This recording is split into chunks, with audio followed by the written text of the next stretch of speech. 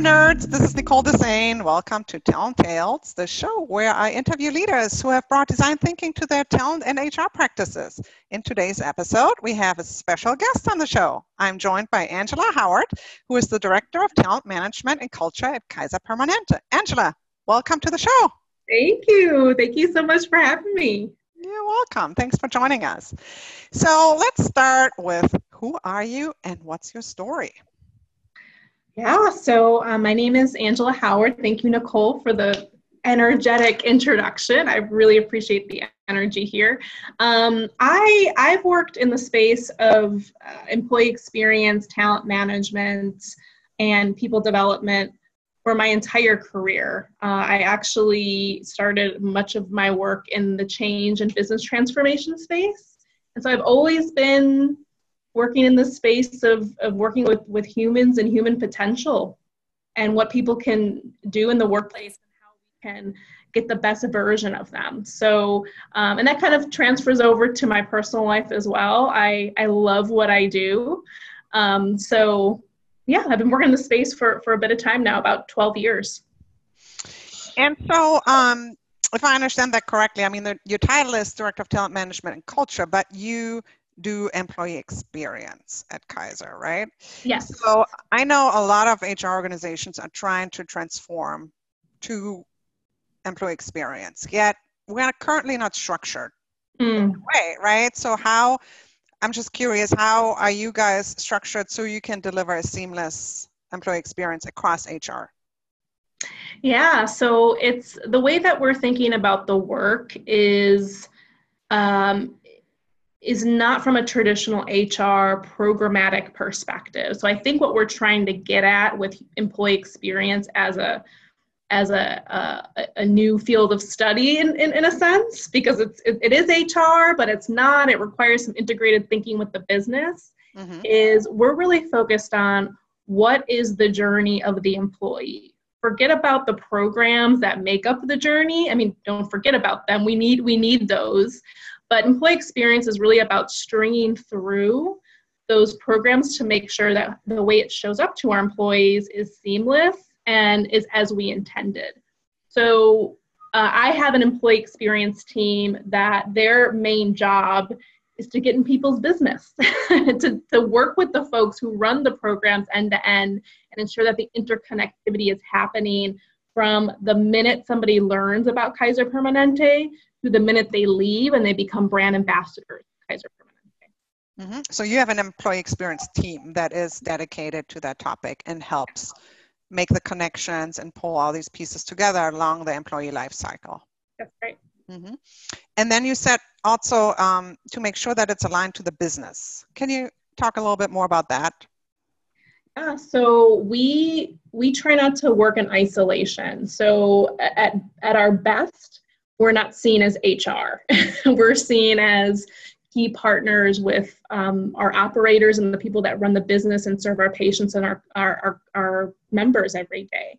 So some of our key partners include people like our marketing team, folks like our nursing and safety quality team, because our approach and our vision is really that, and it seems pretty simple, but we assume that if we're creating a great employee experience, those employees are going to create a great experience for our members and our patients. So we don't work in isolation. We work directly with the business. We try not to position ourselves as HR, but actual business partners who can help provide better outcomes to our consumers and our customers. So have you used some of the same methods maybe that marketing use or that you use for member or customer experience and applied it to employee experience? And if yes, how have you done that? Yes, so that is the exact approach that we took with this team. So we've thought about our employees as consumers of the workplace. That is the vision. That's kind of what employee experience is about. So some of the key tools that we've used are journey maps. So to your point earlier about... Can you explain what a journey map is for those who have used it? Yeah. Thank you. Yeah. So a journey map is essentially, I guess, and it's really all it is really mapping out an employee's experience from beginning to end. So if I were to connect this in with a consumer or customer experience, think about your experience from the minute you walk into one of our clinics to the minute you leave. Mm-hmm. What are the high points? What are the low points? And how do we make sure we make those high points higher and those low points, changing those to low points to high points? Mm-hmm. So we know that there's specific, it's kind of this opportunity to really look at the employee life cycle on the employee side and identify what are the moments within that life cycle that truly matter the most. What are those moments, those milestones where we capture the hearts and the minds of our employees? Because to be fair, if it were every single moment, we'd have our work really cut out for us. But we know from research that there are some moments that matter in an employee's life cycle. So the journey map helps us put data behind that and to actually have a visual, very similar to I think what you have in your background, Nicole, there is how do you really create a visual to understand what those high points and low points are, and how do we fill in the holes and the gaps to create a better employee experience? Mm-hmm. Cool. Can you maybe share one or two of those moments as examples? What might those be? Yeah, so research tells us that your first 90 days is really critical. It is either our first 90-day turnover is relatively high, especially with some positions within our clinics. And so we really took that, because the journey maps can be very, very vast. So from when an employee starts to when an employee leaves, or you can kind of chunk them out and say, what does the first 90 days look like for an employee? And so that's where we focused, because our data told us that that first 90-day turnover was high, especially with our millennial population. So the first 90 days, really critical, really key, and our data told us to look there. Another moment that matters is going on leave. So we were just talking about a wedding, employees getting married and changing their names, but key life events, becoming a new parent, taking leave to take care of a sick parent. Those are key moments that matter to an employee, and you as an employer can show up in a way to really capture that loyalty and the heart and the mind of that employee. The third one is moving from an individual contributor to a manager. We all know that becoming a manager or a leader is a huge step. And so we've really tried to capture what does that journey look like, and how might my experience be different from an individual contributor to now leading a group of people. Mm-hmm. Yeah, and I like what you said initially, I think with the onboarding experience, that you looked at data. So while a lot of what we do with experience design is a qualitative method, a lot of it is informed or should be informed by data, right? So you look at the data to identify what might be the opportunities, and then you use these qualitative methods like journey mapping to define the how and the what. Yeah, the how and the why. Yes. Behind it. Data is really important for us. We and one of the things that our team does is they serve as a hub for voice of the employee. So with marketing strategy and marketing approaches, we use voice of the customer. And so we use the same approach with voice of the employee, where my team is really the collectors and the hub for those employee perceptions and experiences. So we have kind of a one-stop shop to be able to connect to those journey maps. That's really interesting, because, similar to our HR departments, which are all over and not really connected, our data, it's the same, unless we have one system of truth, which still a lot of organizations don't have, right? So to have this clearinghouse, and then the data that you said from the employees, it's not all quantitative data, right? You probably also conduct interviews, or what is the voice of the customer data that you collect? Yeah, we have your typical engagement survey, we have pulse surveys, we have data after the first 90 days. We have exit survey data. We have forums where our leaders are asking our employees about their work experience. And so we kind of take it for granted that we do a lot of asking, but not a lot of action. And so what we found was we actually collected about 13 different sources of data. Wow. And the feedback was the same. People have been saying the same things over and over and over again, and that's frustrating. Mm-hmm. So what we typically like to, we joke about this in our team, but we always tell our leaders, and it's kind of become a thing here at Kaiser Permanente, is don't be an asshole. Mm-hmm. Don't ask over and over again unless you're going to do something about it. So that's been a philosophy our employee experience team is also trying to build some muscle and capability with across the organization, because it's almost worse to ask and not do anything than to ask at all. So we try to really hone in on that and make sure we're not being assholes. That's a great term. Don't be an asshole. I'm actually going to use that. For you guys on the phone, please be assholes right now and put all your questions that you might have for Angela in the chat, and we'll address them at the end of the webinar. So be an asshole, but only today. Yes, only today. Only today, only right now. Yeah. So let's get back to you for a second, because it's a question that I always ask people, because now we're kind of getting into design thinking and creativity. So what's your creative superpower, Angela? So I have this, I like to think I have this ability and the gift of connecting the dots.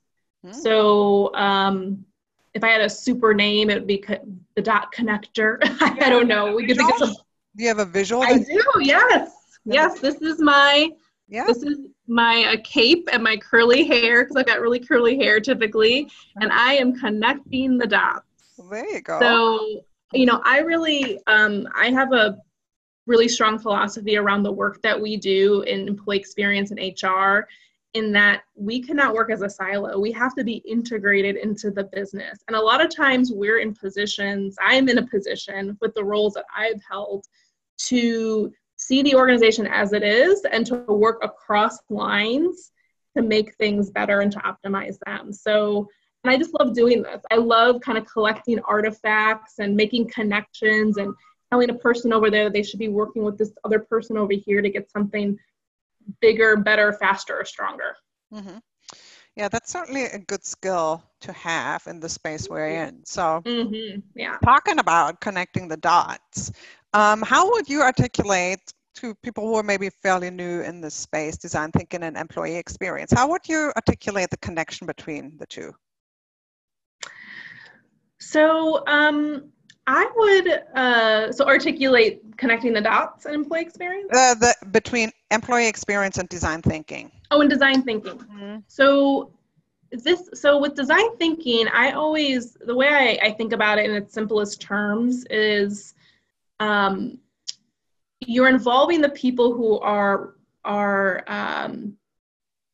kind of customers of the change or customers of the solution. So I think with employee experience, it's really about getting to the human element, the human experience. Mm-hmm. And I always think of human-centered design as a change tactic. So if you're changing something, how do you involve the people who are receiving the change or who are impacted by the change, but also problem solving. Mm-hmm. So the way that our team uses human design thinking and human-centered design is we are getting people in the room to actually map out what the solution should be and getting those pieces of feedback, and to think about a solution or getting to a solution using the human experience. So this is not about technology or process. There might be some technology and process involved and automation involved to make the experience better, but at the end of the day, I need to get that problem solver in front of a computer or whatever the solution is to actually map through it and to actually go through it to see what their experience is like and to stop me and say, this is how that came across. Mm-hmm. So it's about getting the right people in the room. It's about getting the people who are involved in the solution or the problem or the change in order to have the best outcome. Mm-hmm. Very cool. And so obviously you have put a lot of work and thought already in creating employee experience using design thinking to create those. What were maybe some barriers that you ran into, or even failures to use that design thinking term, or lessons learned, however you want to phrase it, along the way? I'm sure you've had a lot of experiences that others can learn from. Yeah, I think it's combating cultural differences that may cause us to question well, why would we do it that way, right? I think there's cultural barriers to human-centered design if you don't already have a culture of rapid prototyping, if you don't already have a culture of getting things to 80% and trying them. So combating current culture and knowing that actually implementing a process like this could change the culture. So it's really kind of getting buy-in, it's rapid failure and having people get used to that. And in some cases, asking for forgiveness later and saying, you know what, we tried that, it was low risk, it didn't work. Mm-hmm. So I think it's twofold. The barrier is we don't have the culture to support it. Sometimes we hit a roadblock. But if we can get it just a little bit past that resistance, it can change culture drastically and the employee experience drastically. So getting people along the way just enough so that they can see the outcomes of what a design process like this could produce. So can you give for an example how you did that? How did you overcome maybe that initial resistance, or especially in a culture, and I don't know your culture, but many cultures are not open to failure. It's just not how businesses are run, right? I mean, failure is not rewarded in most business contexts. So these are pretty heavy concepts for people to wrap their heads around. What were those small steps or these small wins? How did you get to them? So small wins for us were people were really excited to share their perspective. So we had individuals who just loved the fact that we were going out, soliciting their input into things that they just hadn't had a say in for many, many years. And so I think getting a nice represented group of people together in a room and energizing them around this concept, it kind of just spreads from there. And it's kind of this groundswell that happens as a result. The way that we were able to move it forward is we focused on this first 90 days. That was our first kind of design experience. And it was low risk because we just weren't doing very well at it in the first place. So it's kind of like, well, anything you do to improve this would be helpful. So I think finding a low risk implementation strategy where there's a problem you need to solve, perhaps you're starting from scratch, or you're starting from a process that needs to be optimized and lifted, is a good way to start. And then involving people who you know you can get energized around this and you know can be ambassadors for the process. If you can accomplish those two things and then connect back to what you accomplish as a part of the design process. So we implemented some, prototyping with our MA onboarding process, which is our MAs are very hard to find in Washington State and hard to keep. So we're already seeing turnover decrease. And so connecting it to metrics, to leading and lagging indicators that this process created a change or a product or a solution that moved the needle. That's actually a great segue, because that's the next question I had. So how long have you been on this journey, bringing employee experience and design thinking to the organization? How long has it been? So it's only been about 8 months. Okay, so wow, that's amazing. So what impact have you seen after 8 months? And then to your point on metrics, how do you measure success? Yeah, so we've been kind of really focusing on this first 90 days as kind of our prototype around employee experience. And so we really honed in on some of our critical positions as a part of the design process. The first 90 days for MAs was one example of that. And also we are working on launching or building 5 new clinics within the state. We're kind of in a high growth mode right now because we're the newest region for Kaiser Permanente. So we've seen some. So we were using these new clinics as incubators to some of the employee experience work and the culture work that we were implementing. So we've seen some interesting results and great results. And there are many factors to these metrics, but we like to think that we had a big hand in them. but we measure member experience using Press Ganey scores. I don't know if you've ever heard of them, but it's kind of like a net promoter score of sorts. Oh. Mm-hmm. It's our measure for understanding what the member experience is like. Mm-hmm. Mm-hmm. So with our first launch of the new clinics, our Gig Harbor clinic, we saw Press Ganey scores in the 99 percentile across Kaiser Permanente as an enterprise. And so we feel like some of the tactics that we launched within that clinic were really successful, and we continue to iterate, again, design thinking. So each clinic gets a little bit better. And then we're seeing some great results with our MA turnover, which is where we've kind of honed our focus with those first 90 days. And just general 90-day turnover, we're seeing some movement and better feedback from the folks who have joined us within the last few months. So wow, more to come. I think, the metrics we're really looking at are net promoter score for our customers, net promoter scores for our employees. So looking at both sides.